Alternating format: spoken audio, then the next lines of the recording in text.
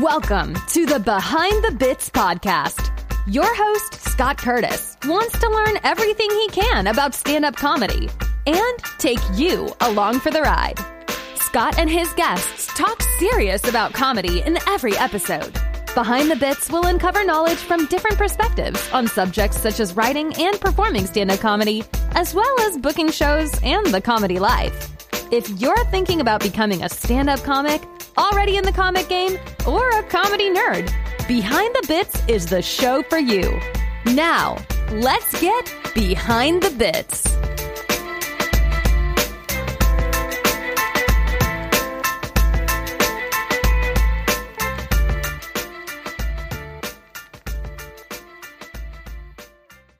Hello, Behind the Bits buddies. I'm still Scott Curtis, and I am excited because I have Lue Deck with me tonight. Now, Lue is one of the original comedians at the Comedy Store and is on the Wall of Fame there. He's the author of Stand Up Decoded, Be As Funny As You Think You Are, as well as Poor Lue's Almanac, which got him nominated for a Peabody Award. And he's actually talking to me tonight. This is crazy. How you doing, Lue? 1 second, be right with you. And this is Lue Deck for the Sarcasm Network, signing off. Back to you in the studio. Hi. How you doing, Scott? I see you are protecting yourself well. Well, those of us with gray hair and need to take extra steps. When I'm on with the network, they got cooties, so I always like to wear a mask when I'm with the Sarcasm Network. Yeah, no doubt. Well, Lou, I just have to say I'm honored to have you on the podcast because you're one of them I wanted to get when I got this started, and it's just great to have somebody of your stature on the podcast. We talked earlier, and I know you don't want to be called a legend, but if you're on the Wall of Fame there, you kind of are. So you're just going to have to live with that. It's a big club, and that's where I started. Yeah, I'm a Comedy Store original. Yes, and as being one of Mitzi's boys, I don't want to get a big head about it, but there I do because it's my club, not theirs now. Right. Yeah. Mitzi has passed, and those of us that helped her make the club, and we're in her personal development system, I owe her everything. In fact, if you check the book, I've dedicated the book to the three women in my life who are all now gone: Mitzi, my mother, and my wife. Mm-hmm. So, hey, at the Comedy Store, it's deeper and crazier than you could imagine over all these years. But she first put me on the wall in 1988 when I came back from touring after the first 5 years on tour. And that since then, they built a back patio and balcony and covered up a ton of names. Yeah. Wow. Oh. And nobody knows the old people now. Most of us are done. However, the two of us that are there quite frequently, and then I was honored they put me back on the wall last April. Well, that's great. And I told you I had some tricks. Here's my first trick. All right, there you are, and you've got Tiffany Haddish right above you. Yes, her ceremony was the day before mine. All right. Let's see, I have some red shoes. Sorry. Well, let's be honest. First time I've ever done this, Zoom. Uh-huh. I'm not prepared. Yeah. Well, listen, I'll take you through it. I've done it a few times, so I can't hold your hand in person, but I'll do it virtually for you. One thing Here's what I agree to do for you. Uh-huh. Ask away. Okay. Ask what you want to know. I'll tell you. If it's about stand-up mechanics, you got it. If it's about career, you got it. If it's about funny, you got it. But you got to tell me what you want from me. Yeah, I'm going to drill you. You showed that picture with the red shoes. Before we get into anything, can you tell the story of how you became the comedian with the red shoes? Okay. crazy setup. I came to the Comedy Store in 76. I worked my way through 6 or 7, 8, 9 jobs running the club, being director of video, director of improv. Finally, I get it together and I get a job. It's a review show in Reno at Harris. A review show means many kinds of acts: voice singer, trumpet player, juggler, comic, girl singer, dancing girls, orchestra. So you're there for a very short time. One of the things about the Comedy Store is we invented this saying, give them the light. That means get off the stage. You've done enough time. Yeah. And that it was always a problem for most people. And if Mitzi was there, she'd just send me or Argus or one of the MCs after you, and we'd take you off stage. When I show up in Vegas, they have a microphone that disappears into the ground I'm assigned to 18 minutes. At 18 minutes, they don't care. It's gone. Get off. Yeah. Turned out I was third act on. Next behind me were the dancing girls, and huge, the biggest stage I'd ever worked, 35 yards across from each sign. As soon as the mic I tell my last joke, say goodnight, the mic disappears, they come on.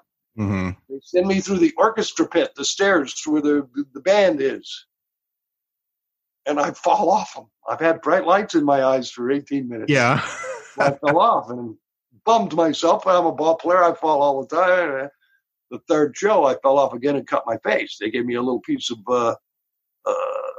something to cover it up, some makeup, and I went on fourth show. And I fell and gashed my head. Oh. So I had to go to the hospital and get stitches. I didn't make the fifth show. They didn't care. They were mad the Boyd comic wasn't there for the fifth show. Yeah. Next morning, I showed up before I went to work. I went to Kmart. I found some fluorescent red plastic shoes, and I put them on, and now I can see my feet on the stairs and I don't fall anymore. That's where they came from. Yeah. And that's been with you ever since, right? Well, 3 weeks later, I'm back in at the store. I own this place. I mean, I'm head of security, head of video, head of lots of things, and nobody can say anything to me but Mitzi. I'm standing around getting high with the boys, and somebody does a show, and they call me for a fallout, and I get to run in the original room, having done 28 shows in the last 14 days. I'm better than I've ever been. Yeah. And I'm kicking ass, and the guy who's spot it is shows up late, and he's a friend of mine, Mike Binder. Ever heard the name? Yes, I have. Yeah, it's Binder. I bring him on so he gets the spot, and I rush off, and I'm so happy. I fly down the back stairs of the original room right to where I work. There's my bar stool where I sit when I have the back hall, and I full body block Johnny Carson onto the floor. Oh no. I did not know he was in the club. He had watched me. I had been to the Carson show coaching other comics, and he thought I was a writer, so he came in to see what I got, and he gets up, and I'm horrified. Oh, my God. Oh, I'm sorry, Mr. Carson. He says, Lou, I didn't know you did stand-up. Oh, my heart. Oh, man. Oh. And he could see it in my face. He says, no, I thought you were a writer, this, that. Hey, red shoes, distinctive footwear. Good idea. I've not worn red shoes since that day. That's great. That's branding. That's before there was branding. That was 86. Yeah. Certainly nobody of my generation understood it then. Right. I noticed over the next couple of years, I'm touring with probably the best headliner I ever saw, Ollie Joe Prater. He selected me to come out. I wasn't strong enough to do 35 at this when I first came out with him, but after 6 months, I got better. We fired the middle act. We split the money, and we're doing a two-man show anywhere. And that's so because he's getting so many bookings, the club owners always watch to come to the club to see the show, to see Ollie, who they're paying a lot of money for, to see me. 8 months into it, Ollie gets called into Vegas for Mitzi, and I'm sitting on my butt doing nothing. And an agent asked for another agent. He wants tall, crazy-haired guy, Georgia. I don't know, white man, 38, red shoes, Lue Deck. And that's where it caught on. Yeah. I was still just wearing them on weekends and things like that. And another agent said to me, if he hadn't mentioned red shoes, I wouldn't have been able to give him your name. Ergo, they bought me off a comedy club in Miami and put me on a boat the next week. I got traded like a minor league baseball player. Yeah. Hooray! So the red shoes became a thing. That's a great story. So obviously you had some life before you went to the Comedy Store and started up there. When you were growing up and even as a teenager, what comics really caught your eye, and who did you like growing up? Well, I don't know how to say to people that the age they are now, but in the 50s and 60s and 70s, we had variety shows, and they always put a comic on. So Ed Sullivan, Gary Moore, all of those I've Got a Secret kind of things. I followed the New York comedy scene. Most of my favorites were from the Borscht Belt. Shelley Berman. Yeah. Corvette Monica, Sid Caesar. But in the new age, I didn't like anybody. I can remember George Carlin wearing a coat and tie thinking he was phony. Yeah. Jerry Lewis, not my bag. Yeah. And then my dad brought home a Bill Cosby album. And we can't see him, just his voice. Yeah. What great stories. Boy, so a year later, my mother and father got divorced. So a year later, I see my dad, and he says, I'm glad we played that album, and I can recite it to him, having only heard it once. That's how much it impressed him. Yeah. Yeah. But that's all Yankee boo-rah. I grew up in the South. I got to have a living. So I never really thought about it in the slightest.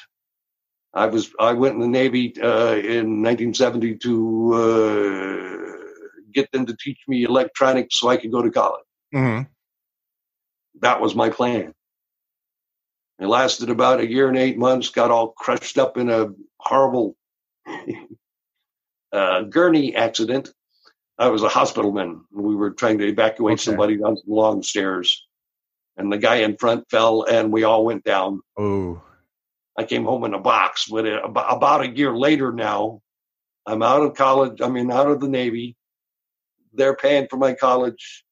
So I, immediately went straight to the college my parents went to, and I'm going to be a radio, TV, and film producer.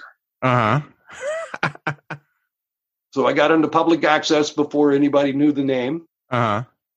My college buddies and I sued LBJ's grandson, Pat Cox, of Cox Communications, and forced him to give us equipment, $1 million worth of equipment, to start the first public access channel in Texas.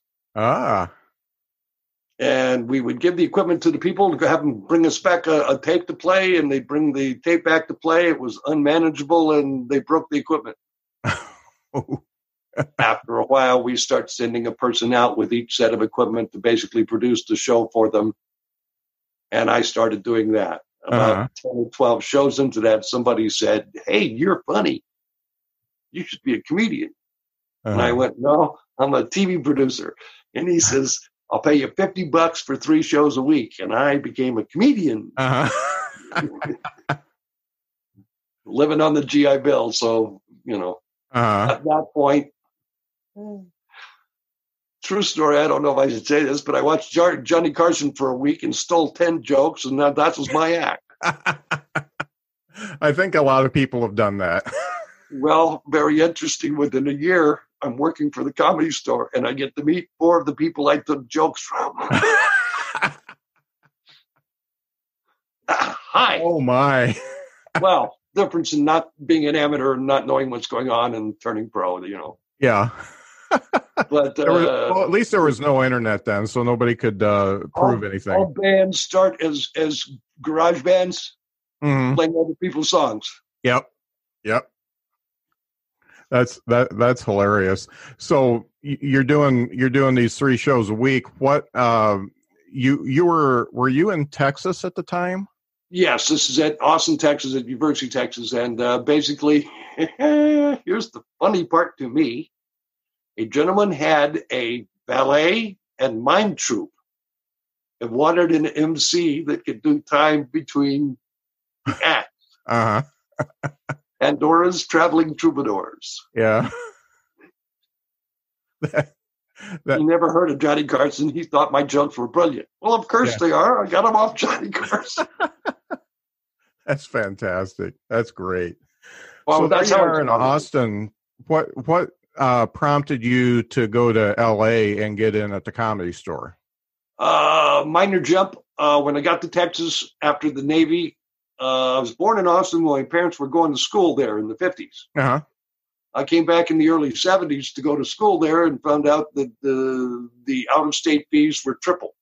Mm-hmm. So I had to work for a year in Texas to be able to qualify as an in-state student. I started in Houston. I'll tell you at the end of the story why it's important, Houston. My mom's maiden name is Houston, but just to get a job and make some money before I went to college. Mm-hmm. When I moved back to Austin, I was able to find the house my parents were living in when I was born. Oh, that's neat. Yeah, the funny story is I'm born Texan. My parents moved when I was 4 to Georgia. There are still toe marks in the ground. No! As a Texan, I haven't much respect for Georgia. Yeah. Too much racism, too much stupidity. Uh-huh. And yet I was raised there between the time I was 4 and the time I was 20. Uh-huh. When I look at my life now and my personality, I'm a Southern gentleman. There's no doubt about it. The culture got me. Yeah. But not the bad parts. Yeah, I was going to say, not the racism, right? Well, I can't go to, I only visit Georgia to see my family, and I can't stay there long because of the racism. Yeah, yeah. I've been a comparative religion guy my whole life. My mom was Methodist, my dad was Baptist. We'd spend 1 week at one church, the next week at the other church, and the third week we'd go to a different church. Yeah. So I saw 10 Catholic masses in Latin I never understood for 15 years until I went to a mass in English. Yeah.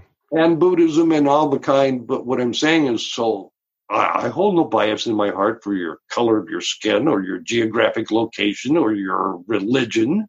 Mm-hmm. But I'm no goody two-shoes. There's one group I really hate, and I just detest them. Ask me who. Who's that? Ventriloquists. I hate them. They're sick individuals. Look where they put their hands.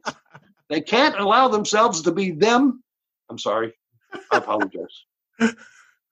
And I've had to drive a couple of them around in my career in my car for a week. Uh-huh. So did they talk to you in both voices? First, we're trying to think where it was. It was in Indiana, Evansville, Indiana. I've had a couple other comics drive in. We're playing golf in the day, and we're all driving back for our weekend gigs. And when I get back to the condo in Evansville, the club owner's there, and he's about to fire me. He says, "Lou, I'm going to have to fire you because you've been too mean to the ventriloquist." He put his little dummy thing on the kitchen table, in the condo. He opens it up. It's got 4-poster canopy bed. He props him up. And what I don't know is, and his big joke is, he has some remote control devices. So as you walk by it, it'll pop up and he'll say something to you. Oh, shit. Get out of my car. I won't. And so I'm driving down to town with a guy and his thing starts talking to me while I'm driving. I hate him. That is the creepiest form of comedy. I wrote 6-7 years ago called "Attack and Jail All Ventriloquists." Yeah. To put these people away.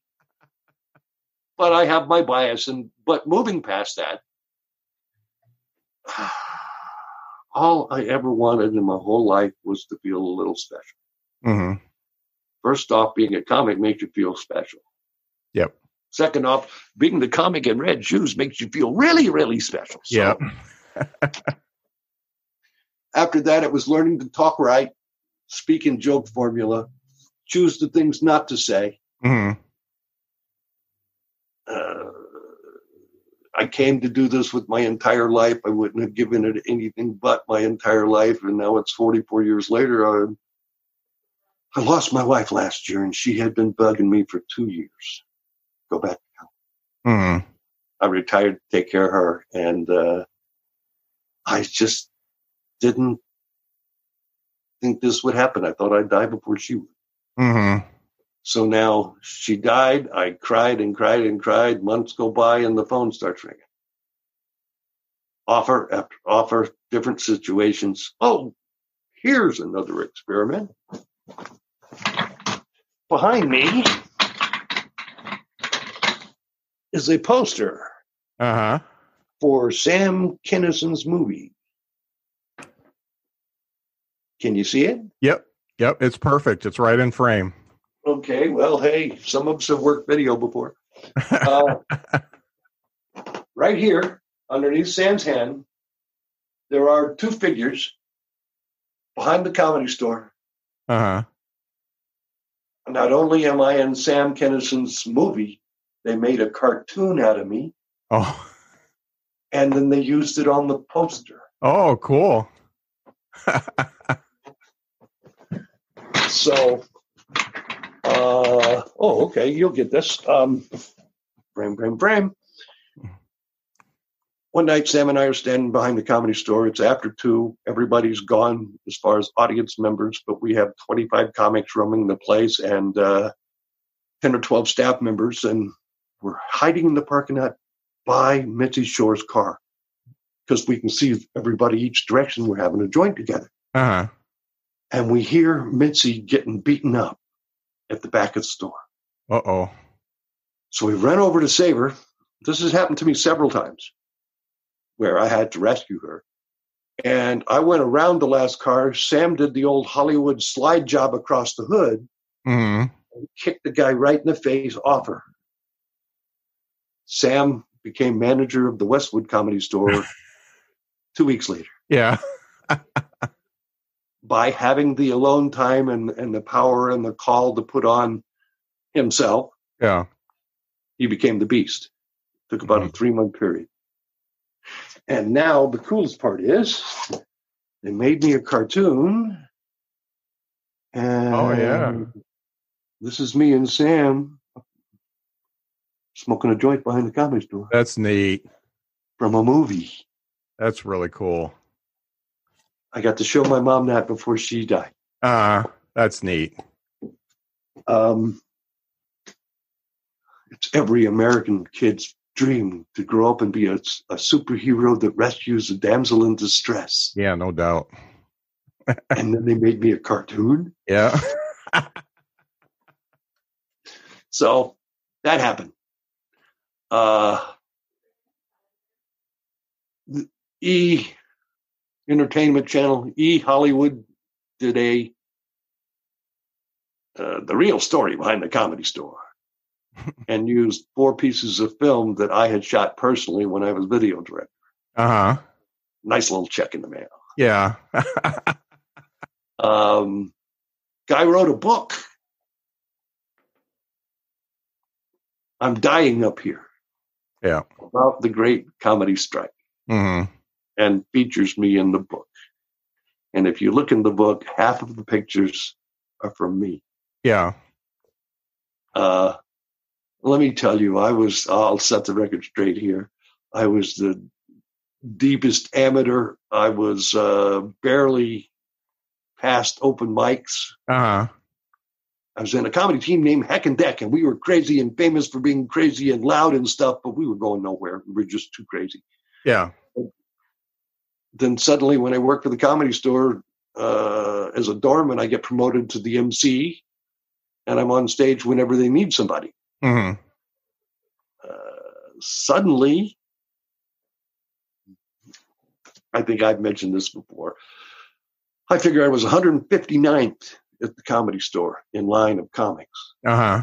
And the strike hit, and the 150 funniest people in the world are out in front of the Comedy Store with picket signs and no yucks and no bucks, and they're pissed off, and now I'm ninth in line.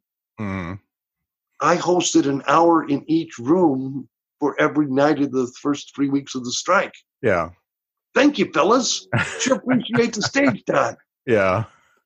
For those that don't know, I should mention that the Comedy Store strike is a historical time in comedy because the way Mitzi ran the Comedy Store is it was a launching ground, and it was basically how you got on Carson, which made you famous, and then you're good to go. So she didn't pay the comics, and the comics decided that they wanted to get paid. So there was two sides to it. There was the ones that wanted to get paid that did the strike, and the other side, and you were on the other sides, and you worked during that time.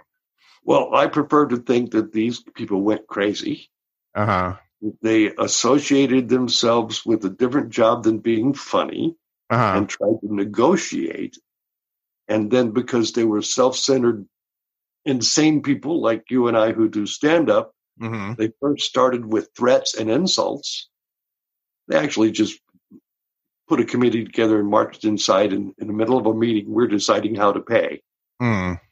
And said, you can't pay us and we'll burn your club. Well, they didn't say that. They said, yeah, you're a cunt. You should pay us. And she said, get out of my club. All right. Now, the next couple of meetings were a little softer than that. Yeah. But no one in show business walks into somebody in show business and says, do it my way or I'll end your living. And that's how it started. Whether or not comics deserve to be paid anytime, any place is a completely legal issue. Leave it to the lawyers. Or if they formed a union, which they didn't, they formed a trade association which has different laws concerning them. As you can see, if you're involved in the strike, you have a definite opinion about who is right and who is wrong and how it happened. But unless you speak to that other person's whose name I don't mention, you'll get his viewpoint. Right. I lived in Mitzi's house. She had a great big mansion on the top of the Hollywood Hills, one step above the Comedy Store, with Mike Binder, Yakov Smirnoff, Argus Hamilton, Ollie Joe Prater, and a guy named Andy Silverstein, who will later, when Sam Kinison is manager of the Westwood, Andy Silverstein is a impressionist. He does full costume and music impressions. He sneaks over to Westwood and gets extra time from the other men, from Kinison, and he becomes Dice Clay.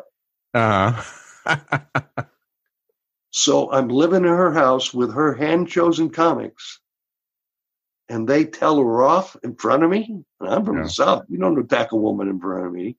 They have to hold me back from going after those people. Now, I'm not necessarily a violent guy, but I stand up for women.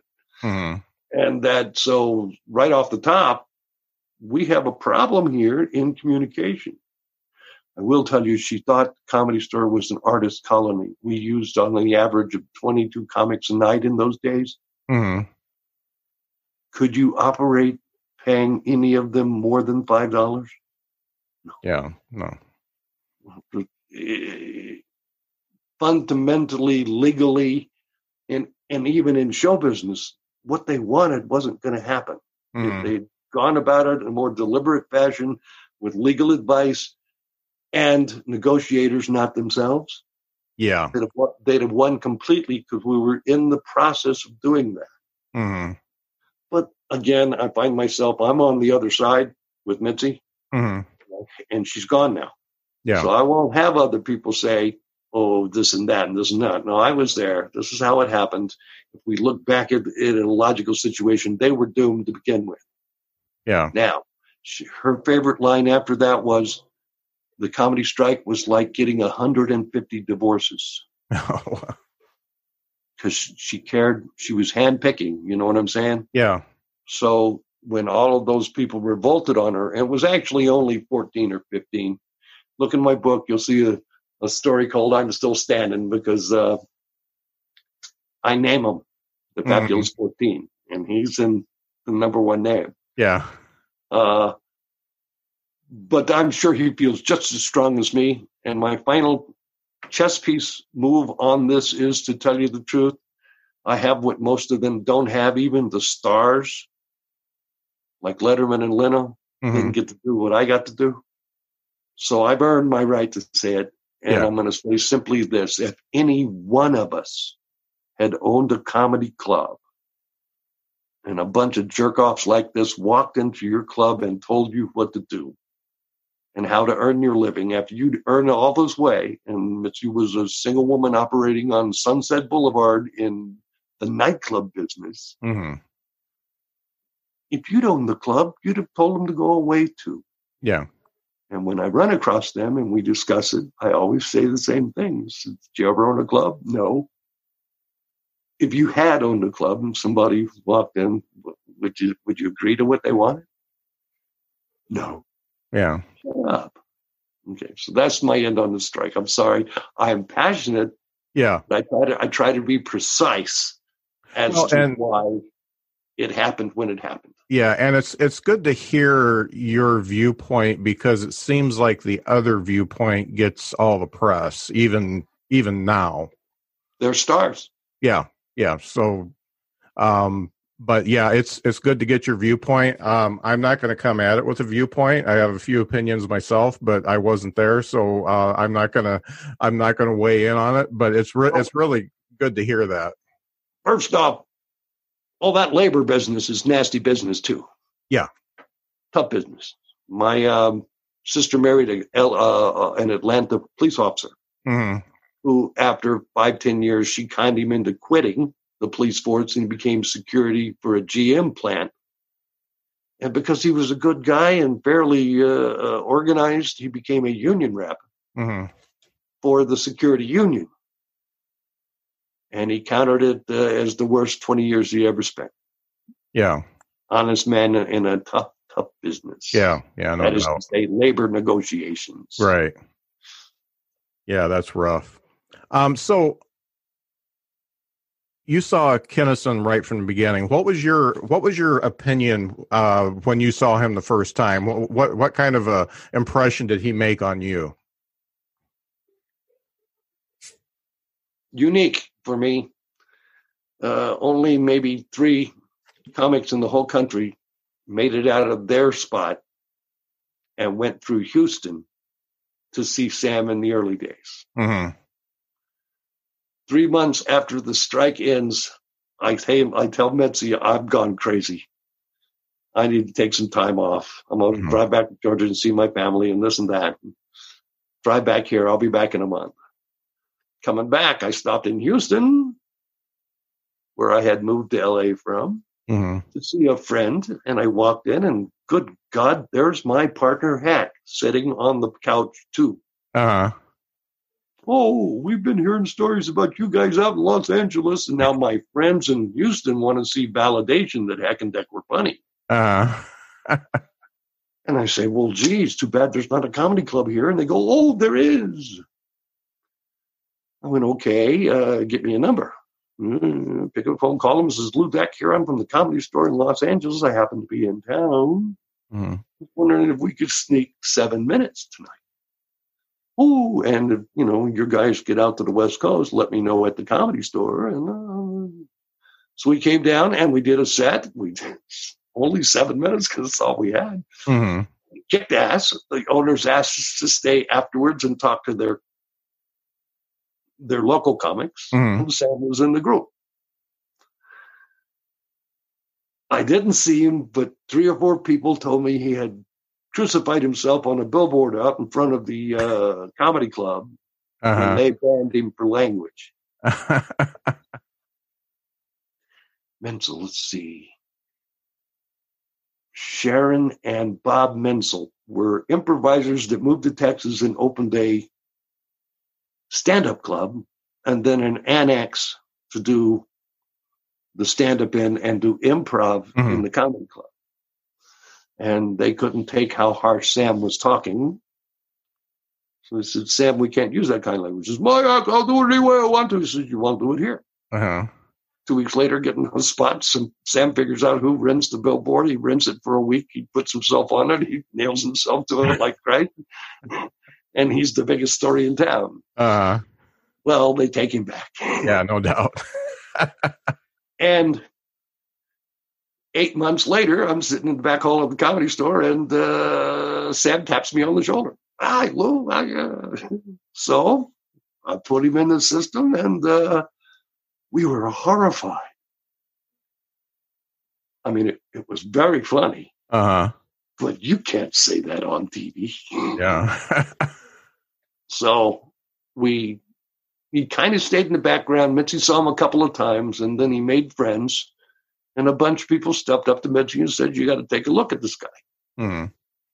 That was before the Beast. He was just preaching real hard. Mm. Imagine that language, preaching real hard. Yeah. At any rate, it's like everything else. You come to LA, you think you know it, then you realize that what you know somebody's already doing, and there's a line 6 feet deep of people doing that. You need to figure out who you are. Yeah. And learn to say it in the format that you can sell it. So Sam hangs around for a while, and he's doing okay. And then he's doing what none of us are doing. He's slipping out and doing the rock and roll places where stuff works. Mm. And then he got about 3 months alone in Westwood, and then the Beast just came out. Now you could see, if you knew the preacher, you could see where the Beast came from. Yeah. And that, instead of just screaming this, why don't you say the funny part third instead of first? Mm-hmm. You had to learn to tell the jokes right. Yeah. So Sam would tell everybody, if you're on in Westwood after midnight, there's no crowd here. Call me and I'll let you know. And no matter what the crowd was there, he says, there's no crowd here, so the acts wouldn't come in. Now Sam gets to go on stage and do an hour. Yeah. The experimentation alone allowed him to grow 2 years past anybody at Sunset, because he's on stage an hour. Yeah. We're all doing 15-minute sets. Yeah. So you can see what had happened. And then, Sam is a legend in his own mind. Yeah. As soon as he got real popular, he got real manipulative and asshole-y. Yeah. And would demand things of people around him, acts or girls, or just horrible things. And it just got worse and worse and worse and worse after he got famous. So after a point, I'm living in the valley with another comic who quit, but that he and I are just breaking out of the store doing $100 shows 100 miles up from LA. Yeah. And we're both out of town that weekend, and we let Sam and Carl come stay in our apartment because they have nowhere to stay. Mm-hmm. And when we get back on Monday, Sam has stolen me blind. He took video equipment that belonged to the Comedy Store. I had a Foot Locker underneath my bed with my dad's naval uniform. Oh, man. From Korea. And Sam cut a hole in it with an axe and shit in it. I mean, he took a dump in it. Oh. I mean, Sam's bad. So I broke my path off of him. I went to Mitzi and told her that she should not be in a room alone with him. Yeah. And that, start counting the cash against the tickets in Westwood. Yeah. But I can no longer stand behind what that man has become. Yeah. I don't think the drugs helped. And I'm going to tell you first, they're making a big thing about he had a cranial injury. Uh-huh.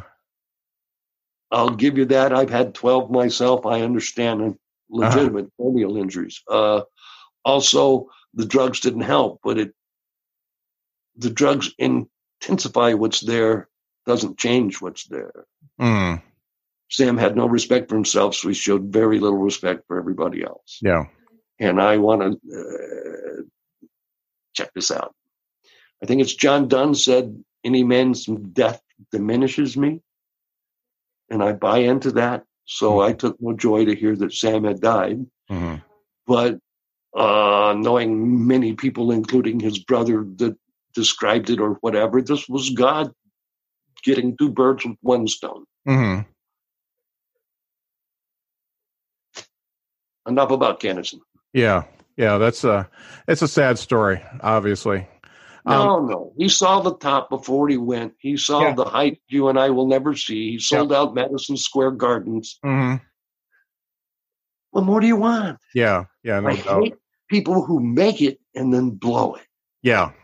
Right. There's a lot. That's a long list. I think everybody blows it, then you make it again and not blow it the second time. Yeah. Yeah, if you live. you got to live through it. I'm older than you. Yeah. Another surprise. All right. Yeah. It's probably going to be backwards. No, it's the right way. How about that? Yeah, I've got your camera, so everything comes out right. So yeah. Thank you very much. I have seen some stuff lately where people did not realize that they were, their Notre Dame teacher is on backwards. Yeah. So I've been trying to figure out ways, and glad you could do the chemtrail. Yeah, the magic of Zoom video. This is what the book looks like. Uh-huh. In hardcover. There's some good stuff in there too. While I do this, I'll tell you the quick story. Broke my back. I had a bad back from driving almost 1 million miles on tour. Uh-huh. Got back to LA, chasing this girl. I've got a tour van I can sleep in, and all the clothes you want to take, golf clubs and everything. Mm. It breaks down on the big freeway here, the 405, and I have to push it out of the fast lane. Turns out I broke my back. Ooh. So now I'm going to be down 4 months. What am I going to do? My job is driving down to town. I do 100 cities a year. This is my 14th year. I'm going to get near 100. Yeah. And I can't do anything. So I start writing topical jokes. I get to join Leno's fax team. Leno's fax team, wherever you are on tour, get up, have a martini, a cup of coffee, a joint, some heroin, whatever you need, read the news, watch the TV, write some jokes and get them in a fax machine to LA noontime. So Jimmy Brogan, a fine comic himself, the head writer, grabs them out of the fax machine, walks over to his desk, and will carry only the best jokes into the meeting. Whee, what a game. I'm not selling him a lot, but one or two, I'm on the list, right? Yeah. And then I realized I had 400 jokes left over after a month. Uh-huh. I don't do topical stuff in my act. So what am I going to do with this? I started doing Poor Lou's Almanac. Uh-huh. Somebody said you should write a magazine article. So I've been on the cheers.org for 12 years. I published almost 80 articles with them. When it came time to put a book together, I heard a journalist I respect intensely say most columnists are doing their first book with a collection of their columns. Mm-hmm. Ergo, I went back to all of the stuff I wrote about comedy and put together the book because I wanted to be for stand-ups by stand-ups, Mitzi Shore's motto, stand-ups by stand-up. I put a lesson in behind every story. And the story tells a lesson, but then here's a hardcore lesson for stand-up. And that's my book. Yeah. I put it on sale for $3.99 as an ebook because I remember when I was a young comic, I had $15 to spend on a book. And I did it for me and to give back because so many great comics helped me. Mm-hmm. It has done incredibly well in money. It paid me back all the money I spent and far more than I ever thought. Uh-huh. I still get checks, but then the ego burst come. Somebody sent me something from the internet in China last week. Turns out they're selling my book in Chinese. All right. Turns out they're selling my book in Japanese, Korean, Chinese, and German. Wow. I have a 12 or 13 students because of the book in Africa. One of my students placed second on South Africa's Got Talent last year. Oh, cool. That's really neat. Not this Christmas, but the Christmas before, they had a comedy festival in Abakaliki, Nigeria, for the comic in red shoes. Because they all read my book, and we go back and forth on Dobie's group on Facebook and Messenger and stuff. Right. So I did that. The book itself was more, and what I learned was, and I didn't think I was going to learn this, was I did it because I thought I owed somebody something. I wanted to leave a footprint, you know? But what doing the book taught me, God, I did 100 things I didn't remember that I did. Yeah. Yeah. I was one of the first stand-up comics in Korea in 30 years, North Korea. Yeah. I did all kinds of stuff that I never thought about. So Stand-Up Decoded taught me that there's a second book in me. And in Stand-Up Decoded, it's gone on to inspire some other people. There's a story in Stand-Up Decoded called How to Get Happy. I can't sometimes make other people happy. Depends on the circumstance, right? Right. But I can show you how to make yourself happy anywhere, anytime. That's a self-programming moment. It all starts with a smile. Yeah. Yeah. And out of that became a painting, because the person that tells that story is Endorphin Man. A low-key superhero. When you do 100 cities a year, you get back to the hotel at midnight and you find out that there's nothing to do and you're bored with TV and stuff. And I would look around town and there's trouble out there in all them cities at that late at night. I found myself drawn to harmless people and trying to give them a couple bucks and make them laugh. Yeah. And that when I realized I had been a complete circle was the Comedy Caravan. And I found myself in Lexington, Kentucky 3 times that year, found the same homeless guy that year. And then the third time he said to me, well, I do remember you making me laugh. I wish I could make myself laugh. I can't show you how to make yourself laugh, but I can show you how to make yourself happy. Yeah. And it became past stand-up. It's me giving back. And now I can, it's a painting. It's a screenplay. Yeah. And now there's a costume and I've done some film.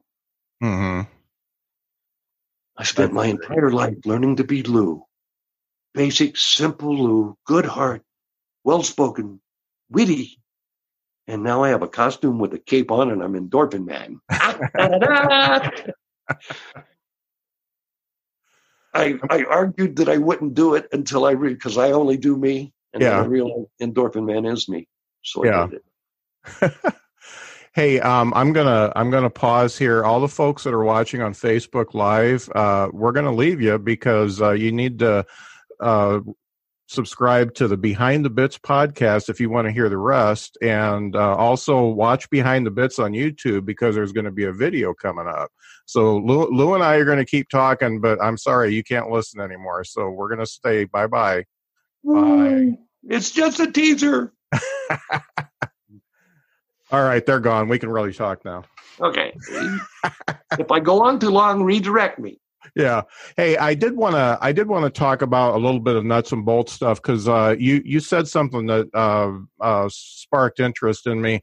That first tour you did with Ollie, you said you weren't really ready for it when you started, but you made yourself ready. Can you tell me a little bit about that, where you were and where you were when you came out of it? Okay.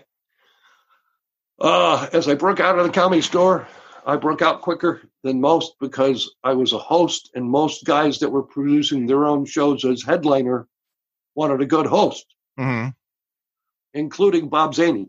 Yeah.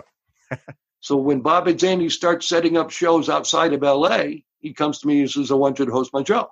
Mm-hmm. So amongst all the people at my level, I'm out of the Comedy Store earning money because I'm a good host. 15, 20 minutes. So I became a good host. Mm-hmm. When I went out with Ollie at first, he just wanted me as his opening act. But because I was a good host, mm-hmm. and we had less than a delightful time with several middle acts in the same car. And he said, when you get strong enough, we'll fire him. So first off, you got to look at your material. Mm-hmm. Right now, I'll tell you, I'm the least talented comic you'll ever talk to on your show about comedy. I'm not talented. I don't think so. I'm not talented. I'm skilled.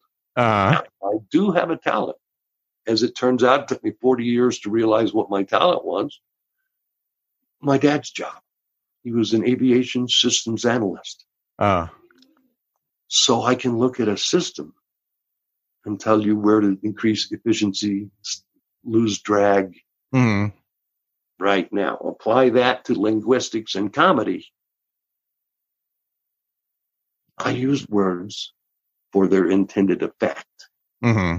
especially when I'm doing stand-up. So first, I don't walk on stage and say anything except a joke attempt or an audience warm-up. Mm-hmm. Old vaudeville technique. You take, if you're doing 20 minutes, you need to have, figure 3 minutes a joke. You need to have 60 jokes. You take your very best joke and do it 60th. Mm-hmm. Because they always remember the last thing you do. Yeah. You take your second best joke and you do it first. Mm-hmm. Because you need to get them. Yeah. And you stack them back and forth between. In the very middle is where you try new material because it's strong material on either side of it. Mm-hmm. So if you lose them, you can get them back. Yeah. So at a matter of, we used to make fun of the New York acts that come to L.A. and do subway jokes. It doesn't work to when you're in Miami to talk about L.A. traffic. Right. So my first thought was I need to take these bunch of jokes that are inside L.A. jokes and get rid of them and put something in. And they fill, write your ass off in 2 or 3 days. What you'll fill one in, Mm-hmm. and then you fill in the next one. So my first trick was learning to write a joke about where I'm at. Mm-hmm. I get to town, I check in the hotel, I pull out the local phone book, and I read the local knowledge. Mm-hmm. Go down, talk to the girl at the front row. Okay, let's see. I'll do the same interview with you, really. Mm-hmm. Your town you're in is not South Bend. It is Mishawaka.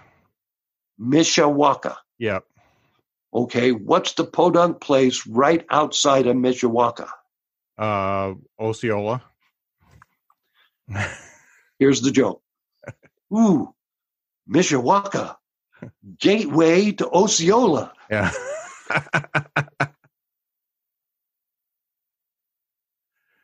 Yep. Now I have an opening line that'll work everywhere I go. Uh-huh. That's a trick Bob Zaney uses too.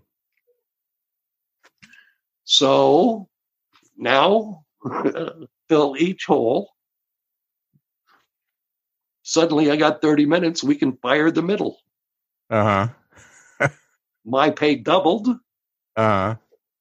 And since I'm a host, I can do up to 35 if it takes me 5 warming them up. Mm-hmm. Now, gosh, gee whiz, as a good host, is one thing I do is warm up the crowd. And if you think I do a good job for other comics, imagine how good a job I do warming up for me. Yeah. So there's it's called a cold opening. I don't need the music to play. I don't need anybody to stand in the microphone and say, welcome, Lue Deck. Just turn the music off and I'll walk on. Mm-hmm. And I will do 4 or 5 minutes as the host without ever saying my name. Mm-hmm. Then I'll say, "You're ready for the first guy." I really like the first guy. Yeah. I sleep with him and introduce myself. Uh-huh. Bingo! I've got to warm up crowd. Yeah. So a lot of stand-up is showmanship, not just jokes. Mm-hmm. So the hardest part was to take what I knew about showmanship and find what worked about it in the rural areas of the country. Mm-hmm. Not even rural, just Ollie and I did everywhere. Yeah, you guys were doing just one-nighters and Well, he liked one-nighters because they paid more. Yeah. And once I got to where I was with him in his car, I went after 6 months. I joined him in about August, and I went about 6 months, and then we started the next year. And he says, "Oh, make your deal, boy. You take care of all the shit. I'll pay you $1,000 a week. Deal." That meant driving, hosting, carrying the bags, talking to the booker, keeping the hookers in line. Yeah. But I mean, I was tour manager at the Comedy Store. Mitzi always said I was the nearest available adult around. Yeah. Now, I'm as rascally as anybody else, and I've chased a lot of girls and smoked a lot of pot in my time. I do not drink at all. My parents were heavy drinkers, so I hated it. But I'm not saying I'm a good guy or anything. I'm a gentleman. Mm. And I am the nearest responsible adult around, usually. Yeah. So suddenly now Ollie's tour has a tour manager. We're getting to places on time. We do the radio interviews. He's charging more money. Ollie was making $5,000 a week when I came out with him. He was making $8,000 a week when I left. We would go anywhere, mostly because the bookers wanted him. So it was okay. It's just somebody knock on my hotel room door, and it's another comic sent to do the gig next week that we're leaving. With the paperwork for where they want all us to be for the next 2 weeks. Once you can keep Ollie Joe Prater in line, 30 minutes on stage ain't that hard. Yeah, no doubt. And that's really important. And I know that did well for you, having a business sense and an analytical sense. A lot of comics don't have that. They've got the art, and they've got an angle, but they don't know what to do with it. And obviously, it's a big deal that you made Ollie a big deal. Well, Ollie gave me my first job in Hollywood. I was in town 2 days. Walked up, and "You in show business, boy?" I said, "No, sir." Since get off my curb. Started talking. "You want to be a comic?" He says, "I could use a little help in here. Sweep the place up." "Okay, you can see the show tonight." End of the night. "You want a job?" "Yeah." "You in show business?" "Yeah." "Just here's the broom." So I worked for him privately at the Westwood Comedy Store for 2 or 3 weeks before we got caught. And then I got a real job. Yeah. But he gave me my first shot, but he was victimizing me and making me do his work, but he had the power. Like Sam traded the power with Guinness, with dice. Ollie traded the power with me. Yeah. Now, they put non-comics in charge of the Westwood store after I left being manager, but I advised them to. But well, I always wondered during the new Me Too movement. Oh God, Lou, did I ever tell a girl I'd take care of her at the Comedy Store just to sleep with her? No. I'm a gentleman. I'm an arrogant son of a bitch. If you don't want to sleep with me, you can't have all this stuff anyhow. But I worried about it for a while. And then I sat down and went through every lover I ever had and went, phew. You're safe. Well, have you the last story in the book? I told me not to do it. I do a lot of corporate shows, always have. So I do a lot of corporate shows for Microsoft and Apple. And I told them after a while I didn't want cash. They would say, "Oh, do you want stock?" I said, "No, I want to use your time machine." So how do you know about this? Long story short, I know. Okay, just once. So I went back in time and told myself what not to do to get ahead. Rule number 1, don't tell that Elvis joke in Tupelo. Yeah. Because I got my ass kicked. Yeah. It was a Dave Wilson joke. Do you know who Dave Wilson is? I've heard that name, but I don't know him. Long-time comic, Indianapolis. Uh-huh. And only because you're from Indianapolis stops me from doing the joke right now, so I'm not. Yeah. But that at some point you realize, I lost my point. Zoom. What was I talking about? Things not to do. Got it. Yeah, things not to do. Don't tell that Elvis joke in Tupelo, number 1. Number 2, don't sleep with Mitzi. Even if she loves you and gives you everything she could give you, when she's done with you, 6 months later, you're done at the store. Yeah. So I never slept with Mitzi. Yeah. And I got to stay 7 years. It was like getting a degree in comedy. Not only can I know every job in a comedy club, I can perform them all as well as run the club. Yeah. So a lot of agencies used me over the years for when they heard clubs were opening up, and they said, well, we'll send Lue Deck in to help you learn how to get the stuff together. So I was good. So here's one I bet you don't know. We invented, how many cities did you work last year? Sometime in the 90s. Uh-huh. And I won. Yeah. Since then, another act from Texas has passed me by. Robert York, the juggler, worked more than 100 cities in 11 straight years than I did. Mm-hmm. Wow. Lost my record. Yeah. But now the thing is the rehire rate. Mm-hmm. Yeah, my rehire rate's about 85%. Yeah. Which means 85% of the people that have hired me in my career still hire me. Right. So if you do whole week clubs, you can usually do a whole week club twice a year. If you're popular, 3 times a year. Mm-hmm. So that means I need 30 out of 52. I need 26 weeks, 3 times a year, and I work all year. Yeah. Nobody I know in LA has figured that out yet. Yeah. They go out for a couple of weeks. They have a good time. They come back. They bring home 1/10 of the money. Mm-hmm. Right. So it's business as well as continuing doing what you're doing. If there was a big call for me to stay in Los Angeles, I would. Mm-hmm. I didn't. I can remember Jim McCauley, the comic coordinator for the Tonight Show for Johnny Carson, says to me, Lou, what are you doing? I said, I'm being Lou. He says, yeah, but what's your role? I said, well, I'm a stand-up. She said, that's not your role. What's your job? I said, I'm Lou.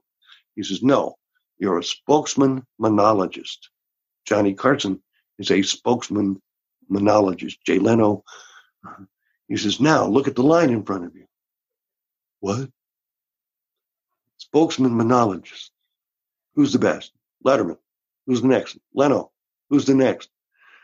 Shandling. Who's the next? Argus Hamilton. Who's the next? Arsenio. Who's the next? Lou, how far back are you in this line? I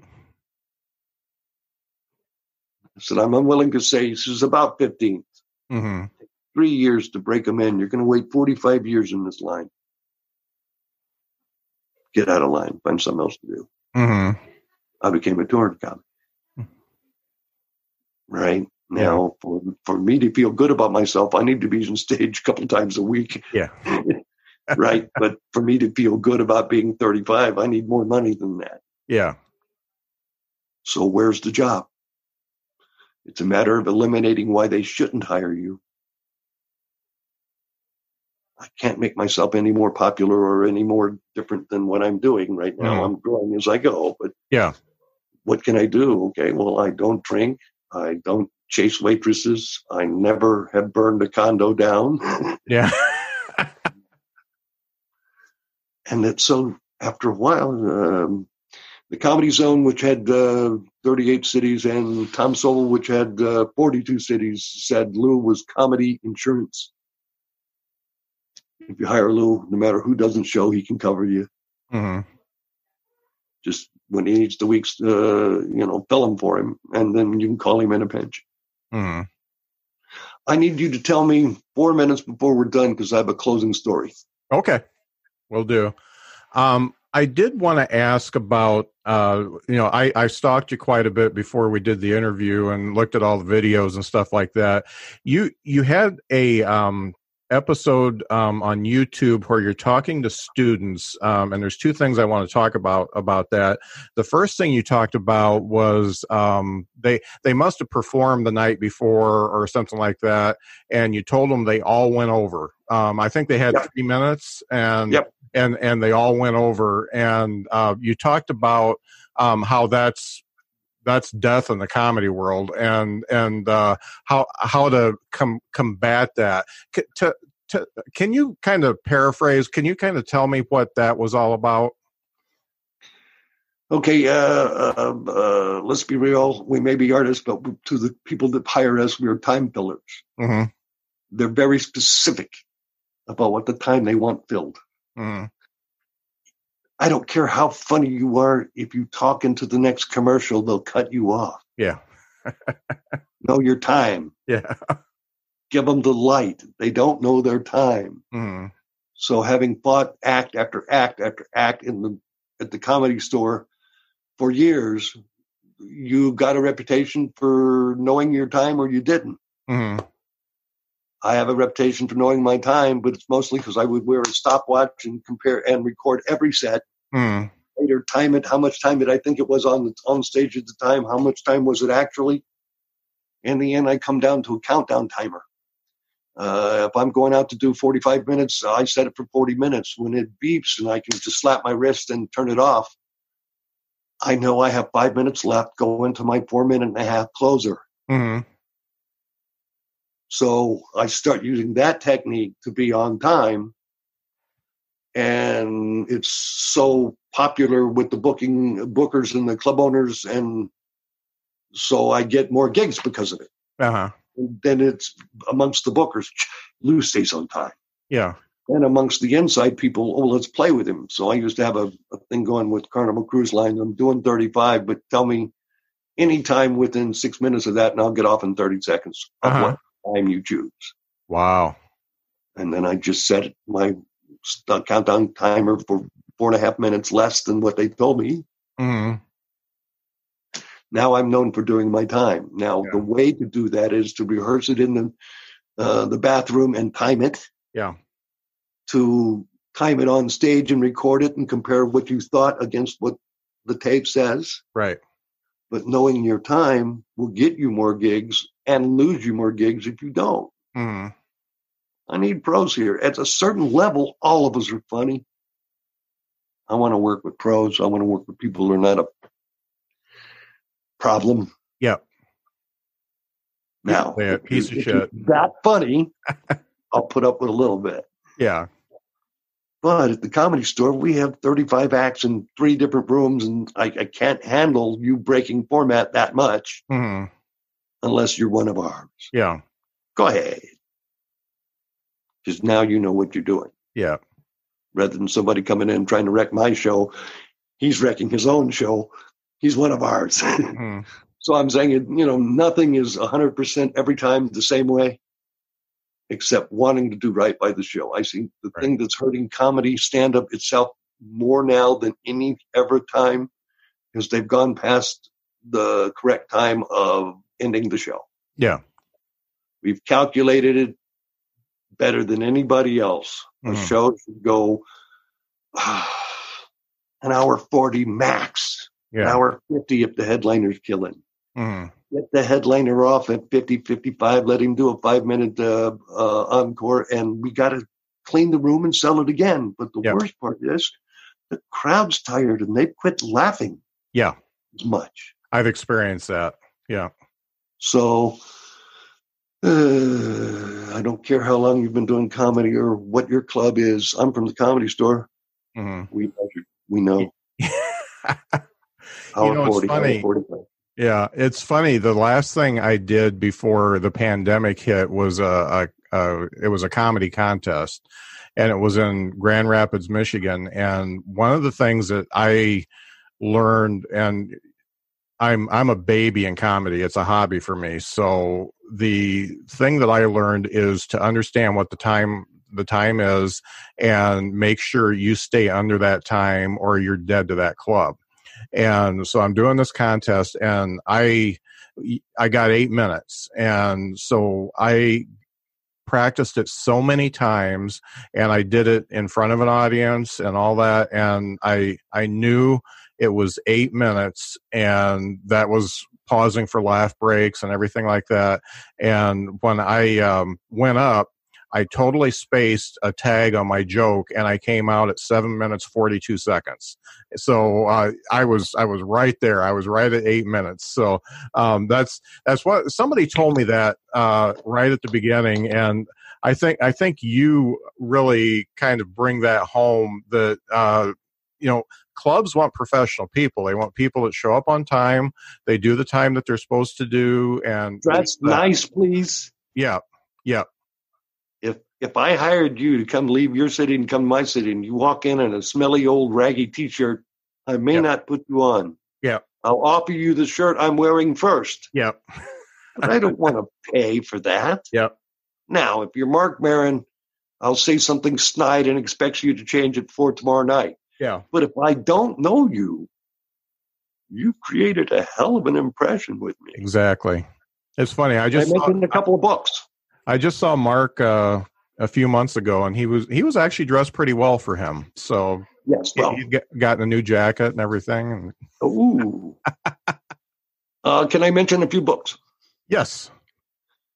The one book, and this is outside of religious texts, the one book that I've read in my life that meant absolutely the most is a very older book. It's How to Win Friends and Influence People by Dale Carnegie. Yeah. And I read it in the 60s, in the 70s. I've read it every decade since. What I find that the techniques he taught me make my business nicer for me and the people I come in contact with than any other factor in my career. Mm-hmm. I appreciate now more than ever my mother raised me to be a gentleman with manners and speak well. But what has made me a success in my career is learning how to be friends and influence people. Now, I need a friend to buy the product. I need the people to laugh for me. It's as simple as that. It's funny. After that, if I was in my office right now, I could pick up that big book and show it to you, because I've been with the same company. I have a real day job, and I've been with the same company for 15 years, and that's the first book they give you. It's a local company, and a small business, but the owner is very passionate that everybody that starts with that company needs to read that book, and it's on my desk all the time. Well, they still teach Dale Carnegie public speaking in YMCAs all over the world. Mm-hmm. Lavish praise and hearty approbation. Yeah. Translate that into today's words. I really couldn't, but I could give it to you in the 60s with my mother's favorite saying, be nice. Yeah. Just be nice. Yeah. It's interesting. I'm not actually a Californian. I'm an LA comic. Uh-huh. If I claimed anything, it would be that I was born in Texas, raised in Georgia. I'm a gentleman, Southern gentleman, sir. Mm-hmm. And that at the end of life, I want to be who I wanted to be. I performed everywhere. I think the count is 23 different countries, all but 3 states, 100 cities in a year, 12 different years. I told you I had a closing story. Are we getting close? I've got one more question, okay. And I ask this of everybody, and then we'll go into the story.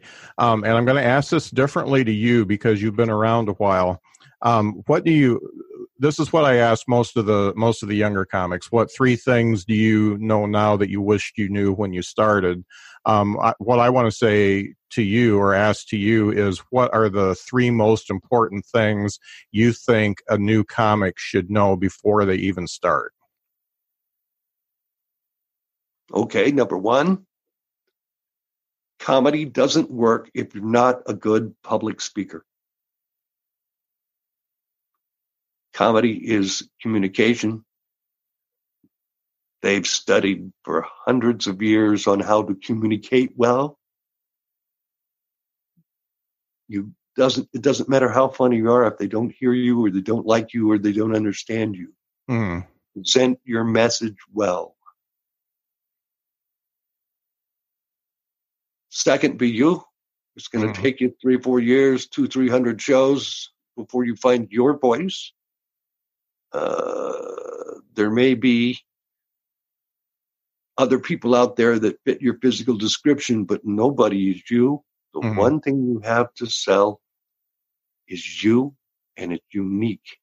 Yeah. So tell me how you did doing things we all do. Tell me, why is brushing your teeth funny? Why is going to bed funny? Why is the everyday experiences that the audiences share with the performer? Start there. And your viewpoint and your understanding and your experiences there. And to that end, it's still true. You catch a lot more flies with honey than you do vinegar. Yeah. Nice. And dress nice. It's show business. How do you tell somebody not from Los Angeles? It's the image. And that if you act like a bum, you'll get treated like a bum. If you look like a bum, you'll get treated like a bum. Yeah.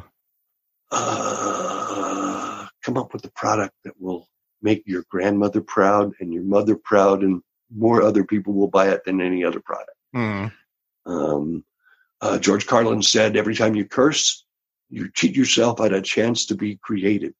Yep. So work clean for the first 10 years. And if you work a place where being dirty will help, we'll be dirty there. But don't be dirty in other places because you can't sell it. Lastly, never give up. Never, ever give up. Because the time you give up chases away the investment you made.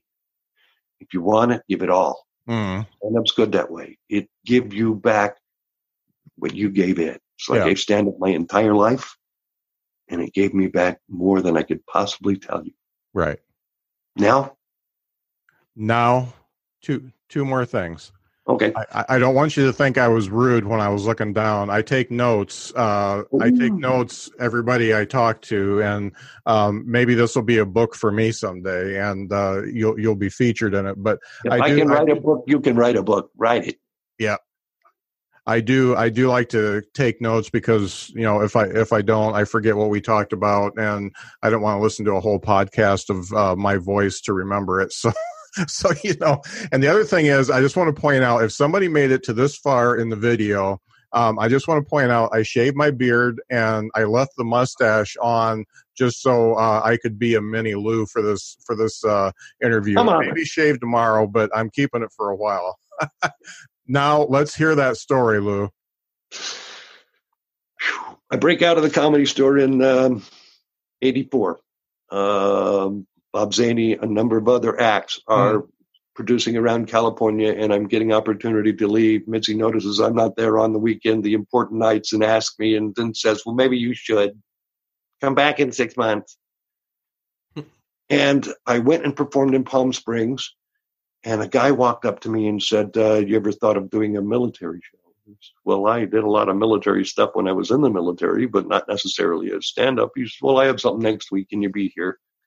I wasn't going to be in Palm Springs because he mentioned it was for the Marines.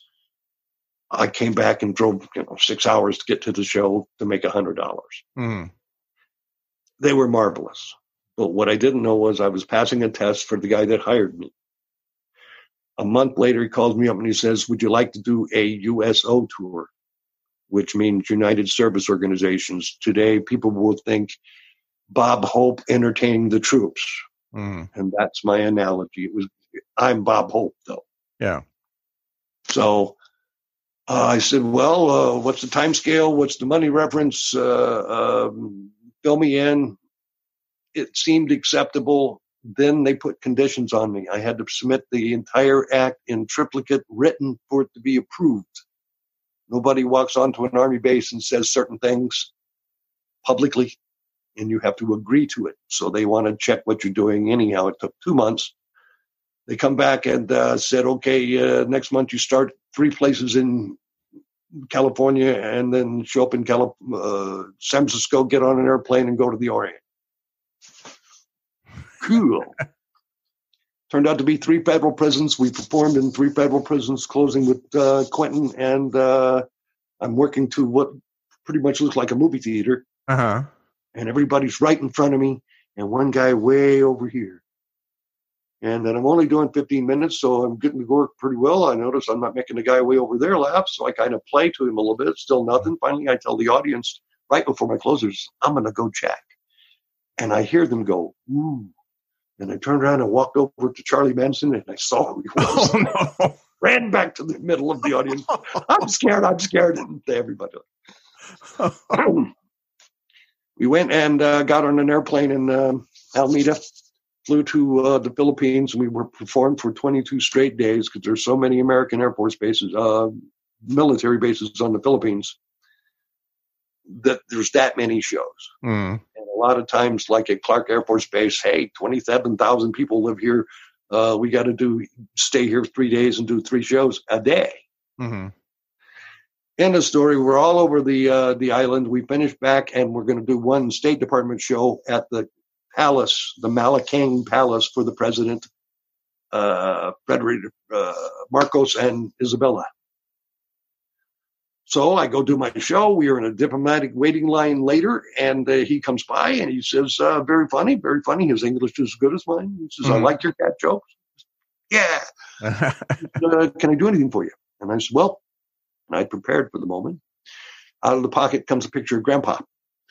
Grandpa died in World War II here in the Philippines in a prisoner of war camp. We never heard anything. Mom got a telegram 5 years after the war saying killed in action, no details. Mm-hmm. He says, well, Abed gives me a general. General Abed gives me a colonel. It gives me a lieutenant and says, call me tomorrow. Took me 3 days. I went to 6 cemeteries, and I found my grandfather's grave. Oh, wow. And here's the punchline. I quit law school to be a stand-up comic. 40 years later, my mother is still pissed off about it. But in 1985, I found her father's grave in the Philippines because I was telling jokes on the other side of the world. Thank you, Mitzi. Yeah. Thank you, Comedy Store. Thank you, the lady goddess of comedy. It gave me everything I ever wanted and still gives me more. Yeah. Including the gift of your show. Yeah. Well, I really, thank you enough. I'm sitting here with no pants on, for God's sake, but I dressed up nice.